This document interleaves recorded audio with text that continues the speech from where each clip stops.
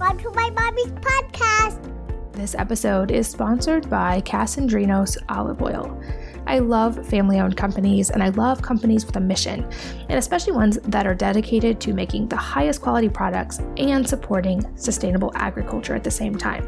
And Kasandrinos Olive Oil fits this bill. It is founded by an active duty Marine named Tony Kasandrinos and his sister, and their family is from Greece, so their company is dedicated to creating the absolute highest quality olive oil with the most amazing flavor that is sourced from near their family homeland in Greece.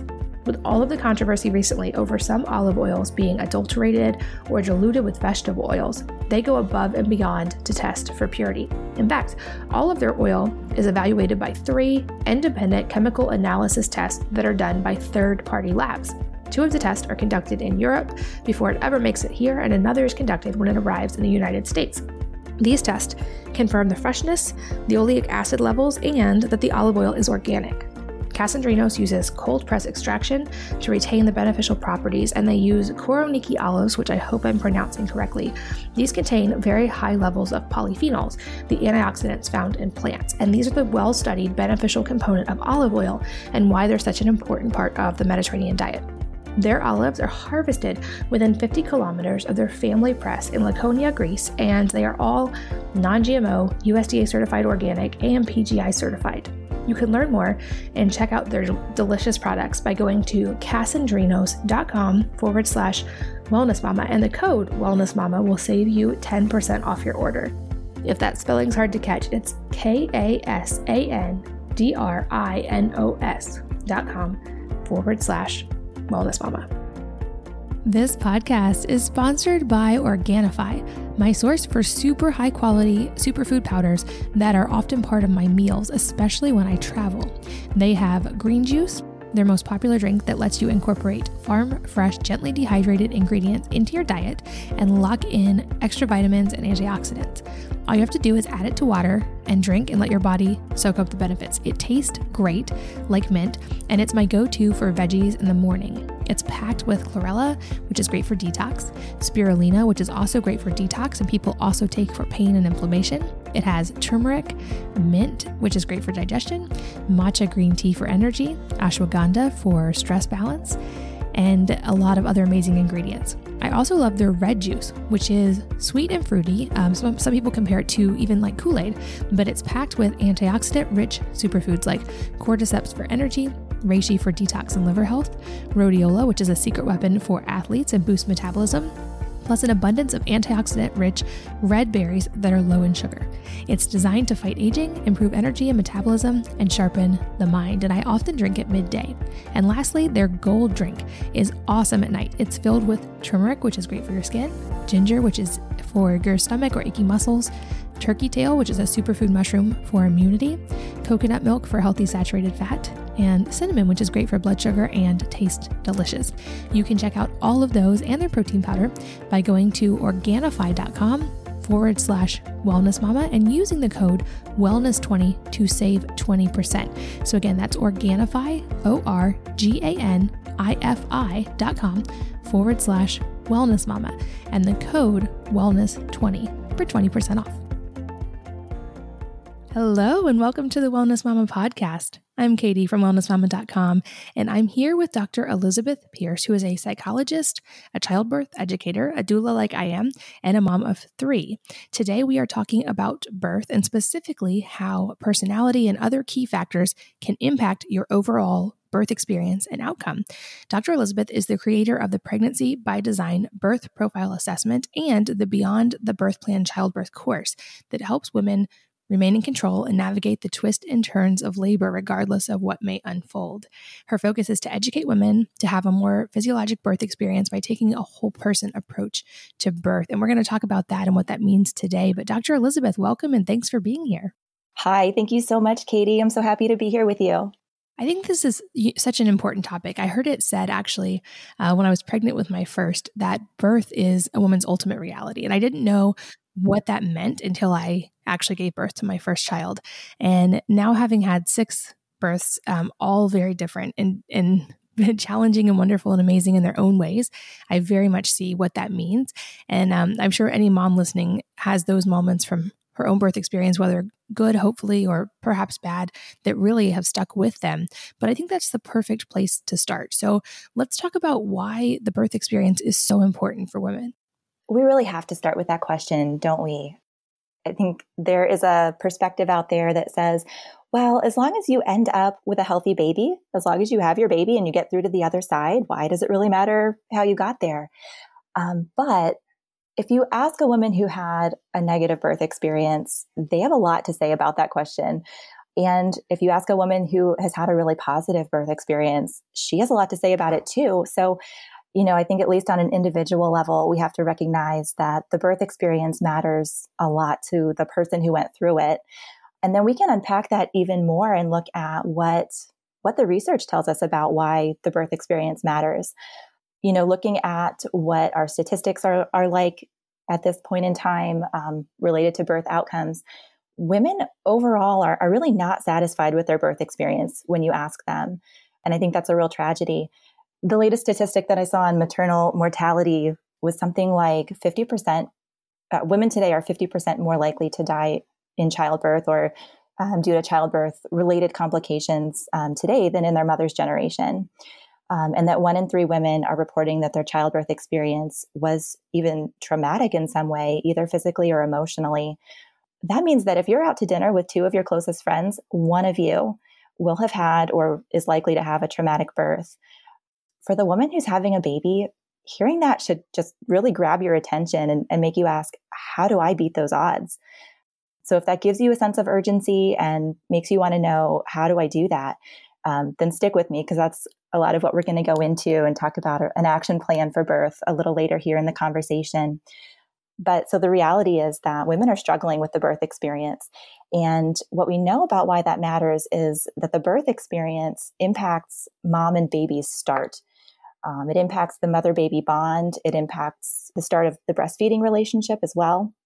The mother-baby bond, we know, is crucial for attachment in the first year of life. And so we know that a baby who has a secure attachment to her mom in the first year is one who later will be much better able to explore their world confidently as they grow, and also have better, more secure relationships to other people in the future. So that bonding is something that we can't really overestimate. And there are a lot of factors that affect that ability to bond. But where I'm coming from is I do not want a negative birth experience to be the thing that damages that. And so the birth experience really matters in that bonding process. And then let's talk about breastfeeding as well, which is a part of that bonding. And I recognize that there are a lot of factors that affect breastfeeding. But what I'm saying again is that your birth experience shouldn't be the thing that takes that option away from you and sets you up to have struggles with breastfeeding your baby. We want women to have the best opportunity for a successful breastfeeding relationship if they so choose. So bonding and breastfeeding are impacted by the birthing experience. And then also having a negative birth experience or feeling especially very unsupported or alone during the birth often affects mom's risk level later for her postpartum recovery. We know that the birth experience can increase her risk for postpartum depression and postpartum anxiety disorders, and even developing postpartum PTSD based on her birth. So clearly that affects mom's ability to care for herself, care for her baby, and just function in her world. So the birth experience is huge in terms of its impact. I think that covers some of the bases on why that is. And unfortunately, at this point in time, it's not a guarantee when you enter our current birth care system that you'll come out the other side with a positive birth and be set up for postpartum success. So I'm here to say that just having a healthy baby is setting the bar way too low. We want to have healthy babies and healthy moms. Yeah, I completely agree with that. It's always made me a little crazy, that statement, a healthy baby is not all that matters. I get the intent of it, like obviously none of us wants to sacrifice our baby's health for us to have a positive birth experience. That's a given. Of course, no mother would do that, but it's not the only thing that matters. And to me, saying that even belittles how much the mother really, how much that experience really is going to impact the rest of her life. And I know for me, I'm excited to talk more about birth plans, because with my first one, having never been through it, I had all of these great ideas of how wonderful I was going to be at labor and it was going to be fine. And I'm really tough. I can just power through anything. And turns out that's not exactly how you get through labor, is to tighten and power through things, and ended up with interventions in a hospital that I didn't want and a doctor who wasn't respectful. And I left that birth experience feeling kind of broken and traumatized. But yet everyone was telling me I should be so happy because I had this healthy baby. And I think that just really belittles the internal experience for women and how lasting that can be. And I think it's something, you're right, we absolutely need to talk more about. And I think there's so many things that come into play there. So from all the research you've done and working with women, I'm a doula as well, what are some of the factors that you really see influencing that labor and birth experience? So this is absolutely the question to be asking. And for me, this question first came up in the delivery room as a doula. It's interesting. If you take a psychologist and put her in a birth room, supporting birthing women and their partners, I think this kind of observation and questioning and trying to analyze what's going on is probably inevitable. So I was there, I was helping these women and their partners to get through labor. And I just started to ask the question in my mind and trying to observe, why do some women tend to do really well in labor while others struggle so much more? This had a really practical side for me. I wanted to know, what could I be doing to help my clients prepare better? How do I know what type of support or what type of skills different women might need the most? And then most of all, I was scratching my head on, why is there such a disconnect between what women want their births to be like, what they're trying to prepare for by taking a class, writing a birth plan, and then what actually ends up happening. Even though in my case, I was there, they hired a doula. And yet I was seeing this disconnect between what women were after and what was playing out in the birth room. So I started to ask these questions and was making some mental notes of my own. What are these personal factors? What makes labor go differently for different women? And then I also started to look into the research, and I found that other people were asking those questions too. And that was really exciting to me to find out what was being looked at. And I'll share a little bit of that with you. But what happens when you look at the scholarly research is that there tends to be a lag between what researchers decide to study and then the time that it takes for that to distill down into practical applications to actually help people. So that is where my passion really lies. I'm very motivated to develop real tools to help women connect what we're finding in the research on what impacts birth, and help women actually uncover their personal factors. What is it for them that could affect their births, and then apply that insight to their labor preparation. So that's kind of a long introduction to the topic, but I think it's important to understand where we're coming from with these tools that are really a bridge between cutting edge research that's just been happening in the last couple of years and real life application for real women giving birth to their babies to try to help them get better outcomes for themselves. For me, it's really about empowering women to know themselves and then equip themselves to birth well, or at least better, in a broken system. So this idea that there are personal factors affecting childbirth is at the center of our model for childbirth preparation. We kind of nickname our model the 4 Ps, and the 4 Ps are person, provider, place, and preparation. And if you picture a triangle, we've got provider and place and preparation, which are all key components to preparing for birth. And then we put the person right at the center of that. These personal factors affect a woman's choices in those 3 points. And so it's really important to be aware of what those factors are and to leverage them to your best advantage. So what are the personal factors that affect a woman's experience of labor? When you look at the research, you find that there are certain personality traits that tend to correlate with certain birth outcomes. So her personality, and then expectations, more specifically her degree of fear versus confidence about childbirth, is really important in predicting how her birth will actually go, which I think is amazing. That what she expects and how afraid or confident she feels will actually impact the unfolding of her labor. And then also her level of birth knowledge, knowing what to expect mentally and physically, and being aware of what the options are and what the risks and benefits are. I think that correlates right back to degree of fear versus confidence. When you know what's going on, it's a lot easier to accept the process and feel confident in it. So those are the personal factors that I would focus on: personality traits, expectations, and then level of birth knowledge. And so we can dive in a little bit and talk about it. First, I want to talk about personality and what those personality traits are. There are probably women listening to this right now who maybe have wondered, how is labor going to be for me? How am I going to be in labor? And the fact that we wonder that, I know I did before my first baby especially, but I wondered that, how is it going to go for me and how am I going to respond to the challenges of that process? The fact that we wonder this, I think it shows that we have an intuitive knowledge that labor is different for everyone. We do know that our personality and our history and how we react to things could affect how labor will be for us.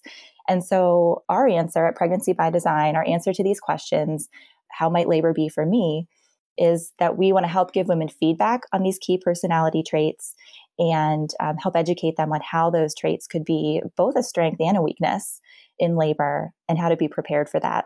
So looking at the academic research on correlating certain personality traits with the way women experience childbirth and whether even they develop depression or trauma postpartum yields some really interesting things. So the personality traits that have been studied include conscientiousness, openness to new experience, and extroversion. Those are the three that I've seen stand out in the research. Those are from a 5-factor theory of personality. And so psychologists tend to use measures that already exist and look at personality traits that have been well measured in the past. So these 3 traits on the birth profiler that I've developed, we kind of translated those traits into things that are a little more understandable and a little more practical. So what we measure is control, flexibility, and assertiveness. We give feedback about whether a woman seems to be high or low or somewhere in the middle on each of those traits, and then how that might impact her labor. So what does this look like? Well, no personality trait is all good or all bad. Being high or low on any of these 3 traits doesn't make you a better birthing person or a better mom or a worse birthing person. But we want women to embrace this feedback about themselves and see how they are uniquely suited for giving birth and to know what they should have in mind about specific tools that they could learn to help balance out any areas of weakness. So let me give you an example of this. One of the traits that we measure, as I mentioned, is the dimension of control. Now, this is roughly based on the trait of conscientiousness in the research. So think about someone who's very goal-oriented, a real go-getter, a woman who believes she really has what it takes to influence her circumstances and her well-being. She prefers to be in the driver's seat of her experience. And I think I heard some of this, Katie, in what you described in getting ready for your first birth and just doing your research and writing a birth plan and having a really clear idea of what you hoped for in your birth. So a woman who has a high level of this trait might do really well in labor in a lot of ways. She can leverage that strength, that proactiveness. And this is kind of the easy part to see how this is a strength. She's got that birth plan. Maybe she brings her essential oils. She's got her hot packs. She's got her birth ball and she knows how to use it. Maybe she's even hired a doula.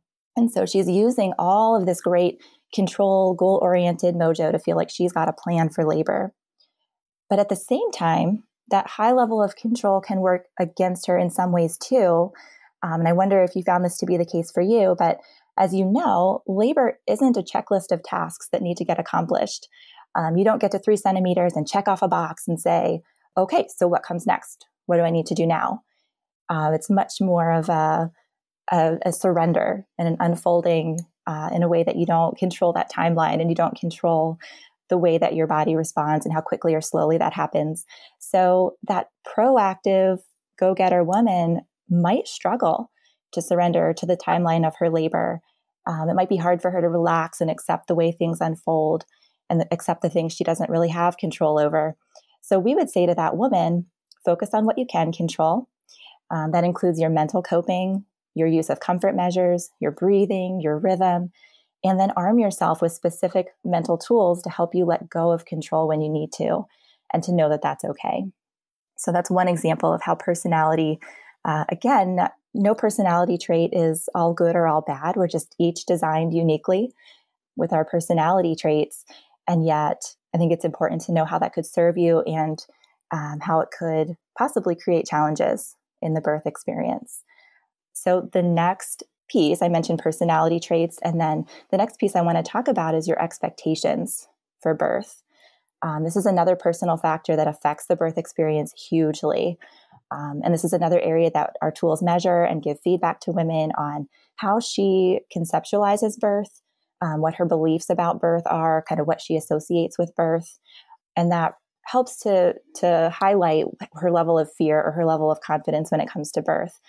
So where do our expectations come from? Why do we have fear about childbirth, and why is this important? To me, this is one of the most interesting pieces of what we measure and what we want to help women with. Our expectations about childbirth are impacted significantly by what we see, first of all, in the media, in movies and on TV, when we see childbirth portrayed as something that is very sudden, very emergent. This is something that we see a splash of water and a woman sort of in an emergency situation. And, labor does not necessarily begin that way for most women. So we have these expectations, though, that are shaped by that, and seeing certain images. And then also negative stories from family and friends. Isn't it amazing how when you get pregnant, birth stories just seem to come out of the woodwork? I know this was true for me. Family and friends just seem to love telling about their births. And sometimes those stories are really positive, but a lot of times you'll hear about how hard and how long somebody's labor was. I think that those women have good intentions. I think they have a motivation to feel heard and probably validated for the hard things they went through in their births. And so I don't blame them for wanting to share those stories, but the impact on the pregnant woman is what we're really looking at here. And what we hear about birth is really powerful in shaping how we think it will go for us too. So when you hear your mom tell about her births, or your sister or your friend, and say, I think especially if it was your mom or someone in your family, oh my goodness, my mom had to be induced and had a really long labor. And so, I have every reason to think it's going to go that way for me too. I think many of us can probably identify with that type of thought as we try to predict or guess how our birth might go. We all want to try to get our heads around the unknown, and try to predict it in some way. So we have our expectations shaped by, whatever we do have to go on, whether that's something we saw in a movie or on TV, or something we've heard from somebody close to us. And so why does this matter? Well, it turns out that your expectations, and especially your level of fear or nervousness, matter a lot. The research is showing that negative expectations tend to be linked to childbirth that is both physically and mentally complicated. The more anxious a woman is prior to birth, the more unpleasant childbirth might become, in what researchers have called sort of a self-fulfilling prophecy. So it's really interesting that the research is bearing this out. And I have a couple of guesses as to why this is, about the connection between expectations and especially fear, and then how birth goes. So there are two reasons for this. One, from what we know about childbirth, I think the connection makes a lot of sense, that a higher level of fear leads to higher levels of stress hormones, which can really chase away oxytocin, which is the hormone that helps labor to progress. So feeling fear, feeling worried can stall your labor, which probably means interventions are going to be suggested to help counter that. And then also, when I've taught childbirth classes, I would talk about the fear, pain, tension cycle, which probably isn't new to you either, Katie, and certainly not surprising in the way that it works. When a mother feels fear, meaning that she has fearful thoughts going through her mind and feels the emotion of fear or worry, then what do you think happens in her body? She's probably tightening her muscles, and often that means clenching her pelvic floor and her face, and you can just see the tightening in her body in various muscle groups. And the problem is that muscles that are clenched and tight work against effective contractions. They get less oxygen and they result in more painful contractions, which in turn could increase the woman's level of distress. It maybe causes her fear to go up another notch as she feels alarmed about the way she's feeling. And then you can see how that could lead to medical interventions as well, possibly even fetal distress if she's not breathing well or moving around well, because she's feeling very tense and worried and afraid. So we really, really want to help women with this important aspect of fear of childbirth, which is so well researched that it actually has a nickname. When you see it in the research, it's just FOC, fear of childbirth. This is just a really well-known phenomenon. So what I want women to know is that they are not stuck with their current level of fear. They are not stuck with their current expectations about birth. And I get really excited about this, really into this, because I want to offer pregnant women the same tools that I use in the therapy room to help clients address other forms of anxiety.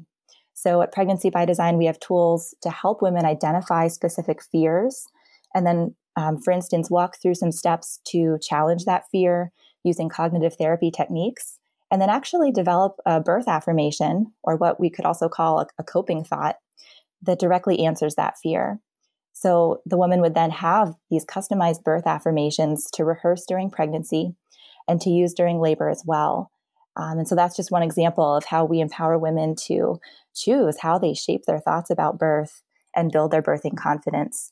And so that is a lot of what we look at with regard to expectation and fear of childbirth. And then the last piece I'm just going to touch on briefly is birth knowledge.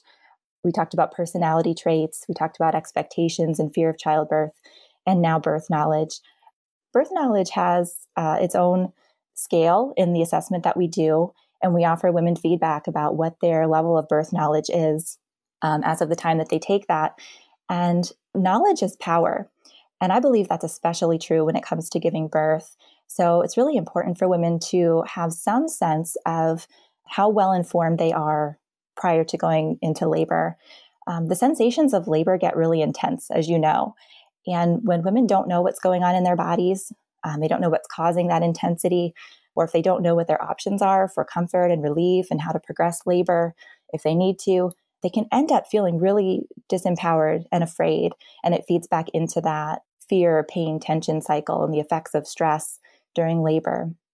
And so we give women feedback about what is your birth knowledge, your knowledge base right now, and then how would we guide you and direct you to get some really good evidence-based education and tools for increasing that, so that as labor unfolds for you, you have a really clear knowledge about what to expect and how to cope.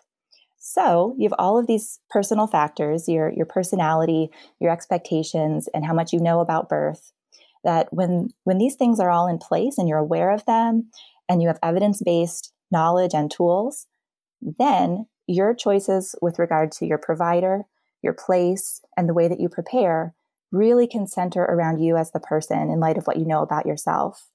So that, I think that is kind of the heart of what we are about at Pregnancy by Design, with helping women uncover and leverage these different personal factors about themselves. I love that. And so much of what you said definitely resonated with me. And just to speak to, especially the point of stories, I think you're right that, I've had that experience now 6 times. Every time you're pregnant, everyone from random people in the grocery store to every relative ever want to tell you their birth story.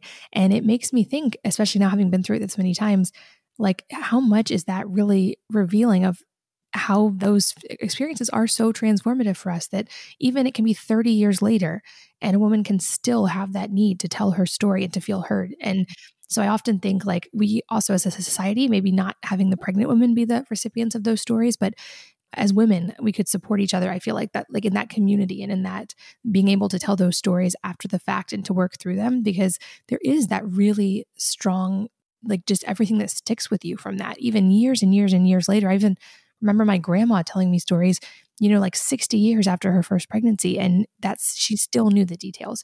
So it just illustrates what you're saying of how truly pivotal in our lives those experiences can be, and why it's so important to really prepare for them. And I think I definitely will admit to the fact that I say I'm a control freak in recovery, but with my first, I was very much just a control freak, and I had every idea of how exactly it was going to go. And when it didn't go that way, I was mad, which is not a good state to be in when you're in labor. And you hear the ancestral argument of like, when you're afraid or angry, that's not a signal to your body that it's a safe place to give birth. And so I think you're right. That's one of those factors that we need to look at, and something really important to know about yourself and to be able to address and understand before you're then in this kind of intense experience. But you're right. After listening to what you said, I looked back on my own birth experiences, and I had one with my third where truly it was completely out of my control. I had placenta previa, they didn't catch it. And I actually did 100% need an emergency C-section to save my life and his. And I think if that had been my first birth experience, it would have been even tougher because I was so much in that control mindset. And it was what it was. There was no alternative, but I'm glad I had had a couple birth experiences under my belt at that point to be able to mentally handle that one. And then I think how much even by my fifth and sixth pregnancies were both breech. With my fifth, she was breech and I kept trying everything to turn her. And at 37 weeks, she still hadn't turned. And the midwives in the hospital told me, well, we can't let you deliver naturally. In the hospital, we can't let you. And at that point, I had that confidence that you talked about, plus birth knowledge, plus a lot of these factors, enough to be able to say, I trust my body. I know what's right for my body, and you're fired. And I found a new birth provider at 37 weeks, and I had a perfect, amazing home birth, and she was 10-10 APGAR, amazing. But I don't think I would have had that confidence earlier on because I didn't know those things about myself. So let's talk about how can we take this knowledge and take our understanding of ourselves and then translate it into a birth plan or a birth preparation that is more likely to go in our favor. Because you're right, there's obviously so many unexpected things that can happen. So how do we optimize for best case scenario? Great question. And that's really what women want to know. How do I take all of this and make it practical? How do I create a birth plan that is really going to help me and serve me during birth and be honored by my birth team? And I think, part of what we would say is that the background work is so important, knowing that as you write your birth plan, this is one way to do your preparation and exert some influence and some control over how you hope your birth will go. But then also giving women feedback on, how flexible are you as well? And being able to meet that level of control with also tools to help you be flexible, to say, you know what, I'm writing a birth plan, but what's more important than my birth plan is who I am as a woman and my ability to follow the twists and turns of labor and give my baby the birth that he or she needs. And so viewing the birth plan as a good starting point and a way to do research and hopefully set yourself on the path that lines up with your values and your preferences, but then being able to view it as a tool and not the end all be all that, if we don't achieve the birth that was there on the birth plan, it's not a failure. What it actually is you being strong enough and flexible enough to give your baby the birth that they truly need. And so we do want to help women write a great birth plan. We do that inner work. We give women feedback about the personality factors that affect maybe what their birth plan should look like. But let's take a look at a couple of really common pitfalls, a couple of reasons why women sometimes end up feeling like their birth plan got thrown out the window. So we'll look at these reasons and then what we might suggest as possible solutions to that. So number one, a woman can write a great birth plan and then walk into a place that is not set up for that birth plan to succeed. She might be in labor and be working with a provider who doesn't normally do the things on her birth plan. And women don't realize that could really be a hindrance to having that birth plan be honored and successful. So if your birth provider or the place where you're giving birth usually does birth a different way from what you've written on your birth plan, then it's kind of like walking into a burger joint and ordering a cheese souffle. The chef might have never made one or even really seen one in his training. And so you're not likely to get a good one, even if they're willing to try to make one. So unfortunately, it can be like that with many providers, especially obstetricians around normal birth.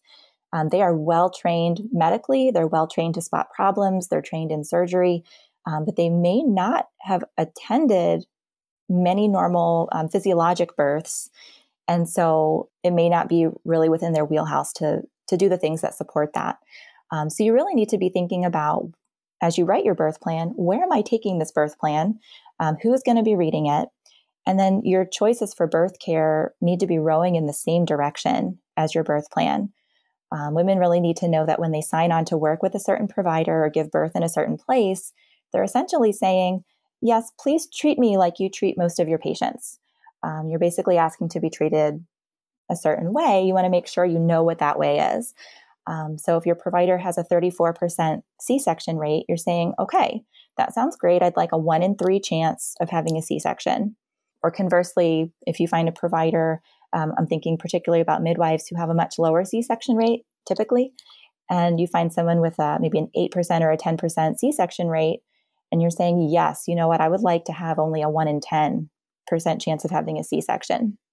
So what I'm saying is the solution to this problem is really to research your options and to go with a provider and a place that truly support the kind of birth you desire and align with your values about birth.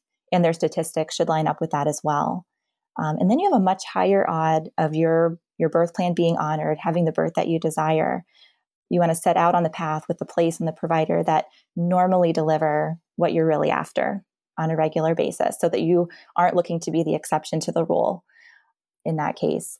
So this is actually why our birth course is called Beyond the Birth Plan, because a woman's chances of having a better birth center so much more than just the plan that she writes. We want to give women that education on what their options are and how their personal factors and values play into those choices, and what the research says, obviously, about how to make that choice. So that's number one. We want to set women up to write a great birth plan and make choices so that all these other factors are rowing in the same direction as her birth plan. And then number two, there can be problems with the birth plan itself that decrease the odds of it being followed. I think women mean well and are much more likely today to write a birth plan. They have a sense that that's important to do some research and have a plan ahead of time. And so we want to help women to channel that desire for a birth plan into writing one that's going to be easy to read, easy to follow for their birth team. And so we look at the way that the birth plan is written and the amount of information that the woman tries to fit into it. One issue that women can fall into is sometimes making a birth plan too long. I know I was kind of like this. I wanted to do all my research, look at every possible option and try to fit it all into my birth plan and touch on absolutely everything. In fact, I've seen birth plans written by some of my doula clients along the way that were, 6 or 7 pages long and just tried to capture every preference that they had about their birth and postpartum care. I think those were probably women that would have been really high on that control scale. They had a lot of opinions and they wanted to exert that influence, which is not a bad thing. But it's way too much for a provider and a labor nurse to possibly read through and digest, let alone to be able to follow it during labor. So it's possible to write a birth plan that's too long and too comprehensive. On the other hand, I think women sometimes write birth plans without having all the information they need, and it can end up being too short or kind of uninformed and kind of fall to that side as well. And then a third pitfall that I would mention is creating a birth plan that's maybe too rigid.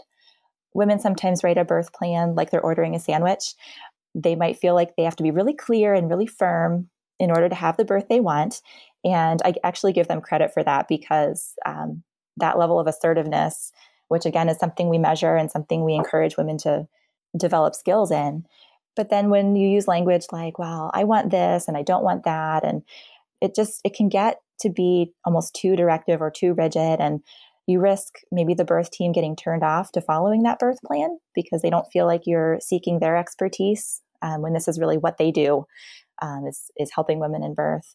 Or that birth plan might be too rigid to account for possible twists and turns.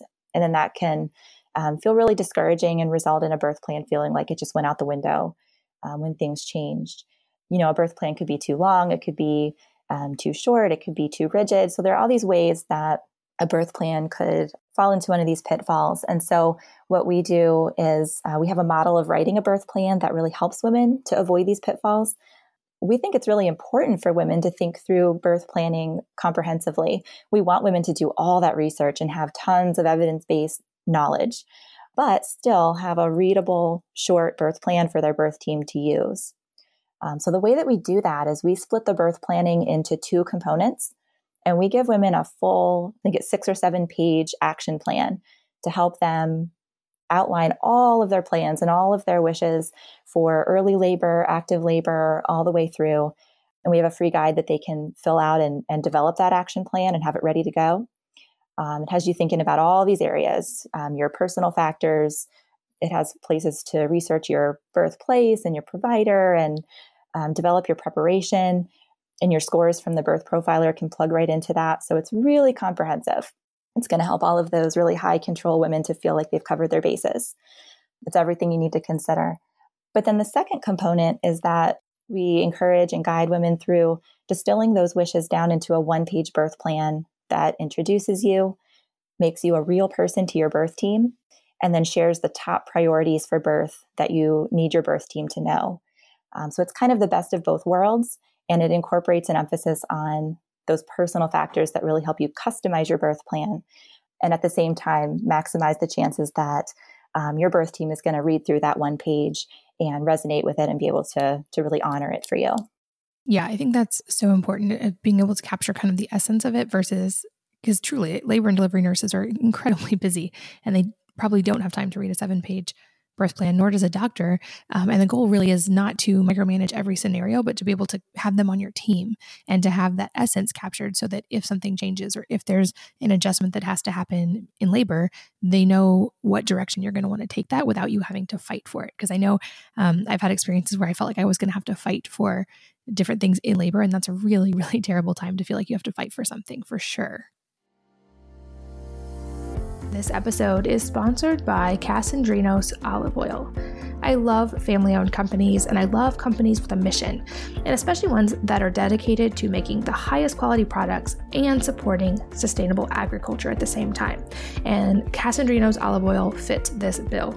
It is founded by an active duty Marine named Tony Casandrinos and his sister, and their family is from Greece. So their company is dedicated to creating the absolute highest quality olive oil with the most amazing flavor that is sourced from near their family homeland in Greece.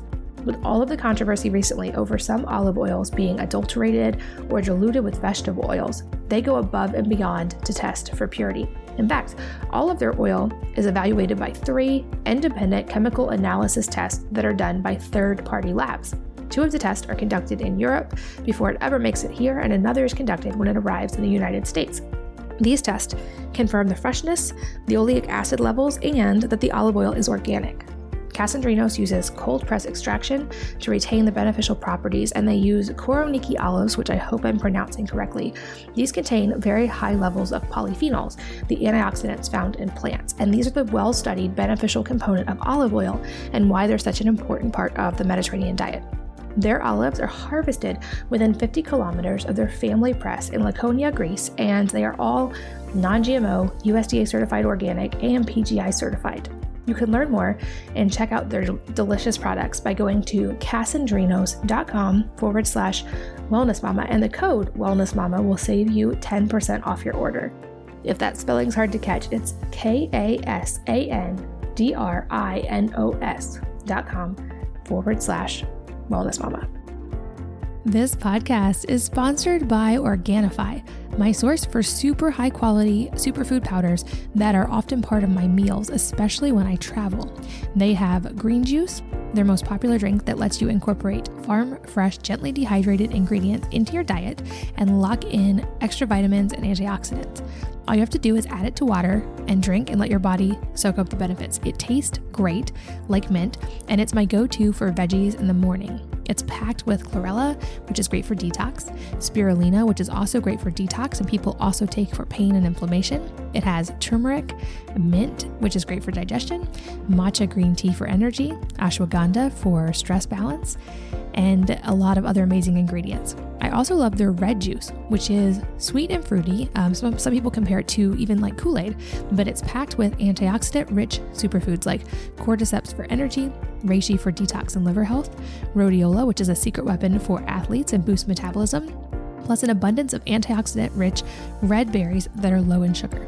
It's designed to fight aging, improve energy and metabolism, and sharpen the mind, and I often drink it midday.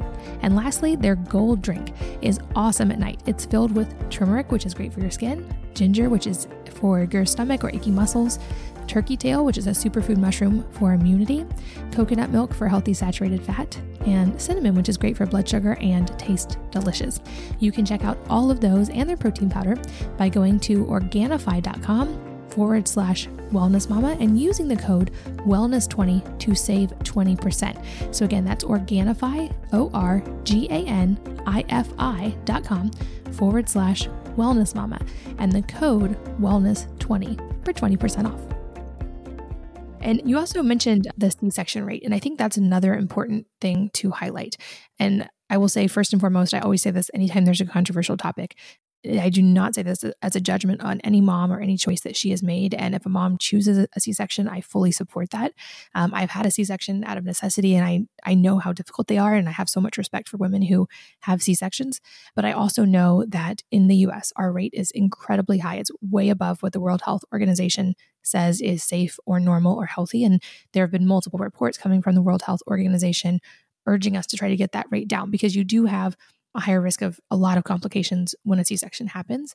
And like you've pointed out, there's ways that we can hopefully help avoid that. And I think choice of practitioner and choice of birthing environment, those are both huge. And a lot of women maybe don't consider that, especially when you're 8 weeks pregnant and you're just meeting different doctors and you're going on what you like or personality that you connect with. That's important too. But I think a lot of women maybe don't even know to ask that question or to really delve into that statistic, or they'll ask questions like, maybe we can talk about this. How do you screen to find the best doctor and birth environment? Because I know early on, my doctor actually had a 1 in 3 C-section rate. And I didn't know that because the questions I asked were questions like, I want to have a natural birth. Am I going to be able to do that? Are you okay with that? And they like, oh, sure, we'll see how it works out. But yeah, that's fine. But they're not telling you their C-section rate in that scenario. So how can women, even in our questions and in our screening and in that initial process, how can we take ownership of that kind of birth process we want to have later on? That's such a good question, because that choice of provider and your birthplace is the number one factor that determines how your birth will probably go. And like you said, a C-section is not a bad thing. It can be a life-saving intervention.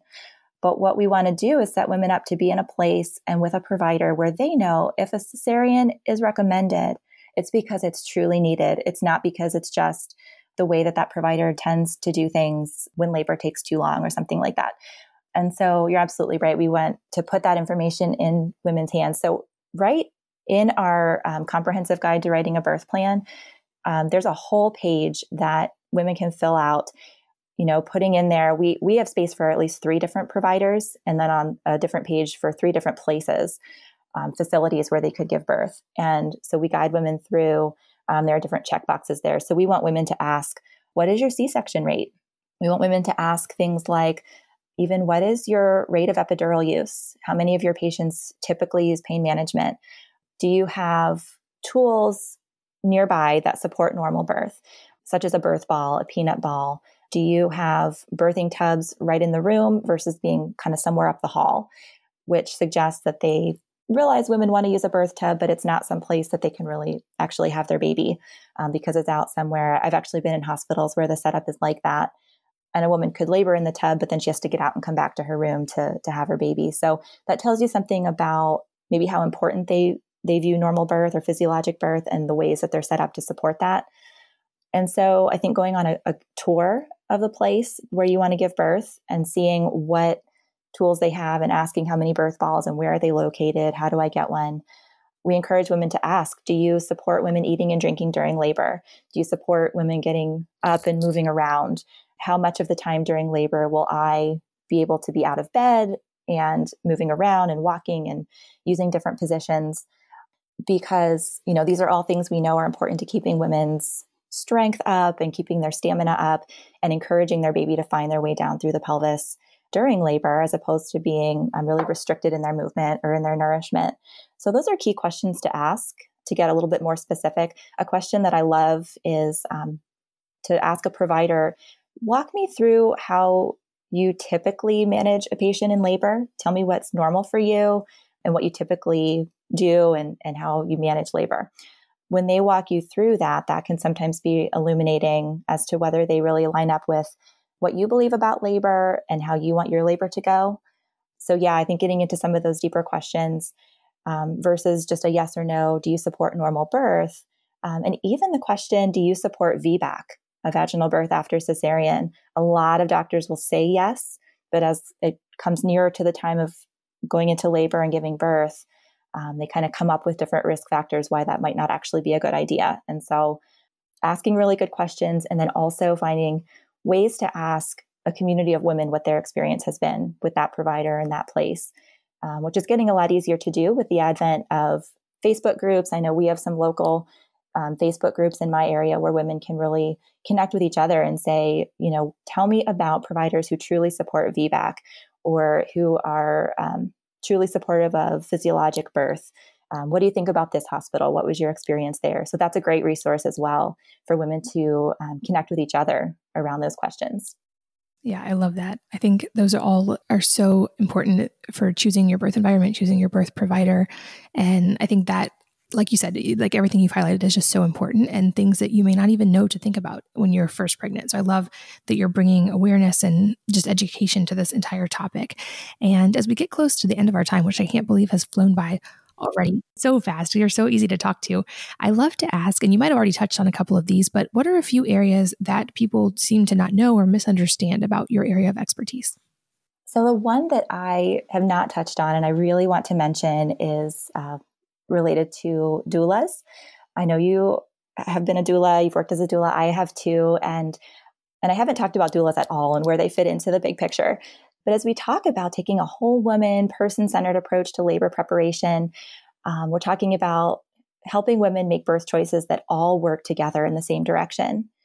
And what I want to say is that, I've worked with clients who take the approach that they can choose a highly medical place to give birth and a provider who takes a very medical approach, uses a medical model of care. But then if they hire a doula, that'll kind of take care of things. It's like a doula is their insurance policy to help them have a natural birth despite these other factors working against them. And so what I really want to say is that a doula, as you know, I mean, we work a lot of magic for women and their partners, but we really aren't a magic wand. We can't overcome a system if it's working against you. And so as a doula, I can't tell you how many other doulas I've talked to as well who find themselves feeling frustrated about how limited we can feel in certain places or with certain providers. And we can do everything that we can and advocate for our clients and help them to ask good questions so that they can give informed consent. But I think it would be better for women to consider, if I am envisioning the kind of birth where a doula is going to serve me and help me have the birth that I want, let me also set up these other factors like where we're going to be and who we're going to be working with to all row in the same direction and all work in harmony. So if you're considering having a doula, I say, please definitely do that. Doulas bring so much value to your birth team. But I would also say to choose a birthplace that truly welcomes doulas and a provider who would work in harmony with your doula so that your doula can do the best possible job for you. So just a plug for the doulas. I love that you said that because I've been in those experiences as a doula, and it's incredibly difficult to feel like you're fighting a losing battle, and especially that you're fighting a losing battle for the woman who's in labor who you so desperately want to help. And you're working, like the hospital is working against you and the nurses are working against you. And she's the one that's getting the brunt of that. So I think that's so, so important. And I love that you brought that up. Yep. Super important to think about. Another question I love to ask at the end, and this one's largely selfish because I'm an avid reader, if there is a book or books that have changed your life, and if so, what they are and why. They don't have to be related to birth, but they can be. My book that I want to mention actually is not related to birth at all, but it is very relevant and applicable to birth and new parenthood. The book that's really been influential for me, it's called Boundaries. It's by a couple of authors, Cloud and Townsend, and the gist of the book is that they help you to identify what is yours emotionally and materially so that you can take responsibility for your emotions, your reactions, your choices, your decisions. It frees you to take care of what's yours, and it frees you to not be responsible for someone else's feelings and opinions and choices. So this has really impacted me personally because I can tend to be a little bit of a people pleaser and feel like, oh man, I really need to make so-and-so happy here. And it's not that we don't care about how other people feel about our choices and the things we say and do, but at the same time, this was really helpful for me to realize it's their feelings and their reactions are not mine. So this has impacted me personally. It's also something I use professionally all the time, not only to help instill these concepts in my clients, but then just as a helping professional, I would say as a psychologist and as a doula, as a birth worker, it's so important to be able to separate what am I experiencing and how am I reacting to this? And then what am I seeing my client going through, but not to take that on completely and be, impacted by that so that I maybe can't be as effective. So those boundaries are so important. And then I think for a pregnant mom and for new parents, aren't boundaries so important too? everybody has opinions. Everybody's got birth stories like we were talking about earlier. So you want to inform us about how birth is going to go and what we should do and the choices we should make. And that extends right on into parenting and having a newborn and raising our kids.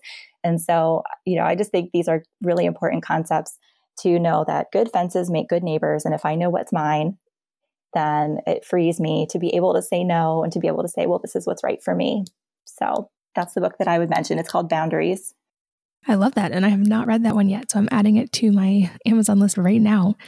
Lastly, what parting advice would you like to leave with our listeners today?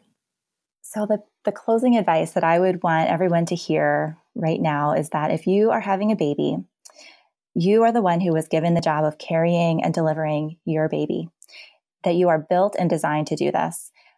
The problem that we've been talking about is that the birth culture right now is set up to work against you in a lot of ways, but the tools are available for you to birth well in that broken system. So your job ahead of time is to know yourself, to know what's important to you, to identify your strengths and weaknesses, and then to set yourself up with solid evidence-based education and the mental and physical tools to make the right choices for you and work with who you are and what's important to you.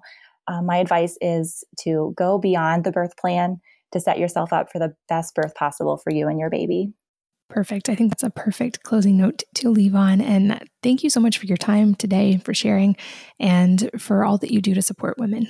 Thank you so much for this opportunity, Katie. It's really been a pleasure chatting with you. Oh, likewise. And as always, thanks to all of you for listening, for sharing your most valuable asset, your time with us today. We're so grateful that you did. And I hope that you will join me again on the next episode of the Wellness Mama podcast. If you're enjoying these interviews, would you please take 2 minutes to leave a rating or review on iTunes for me? Doing this helps more people to find the podcast, which means even more moms and families can benefit from the information. I really appreciate your time, and thanks as always for listening.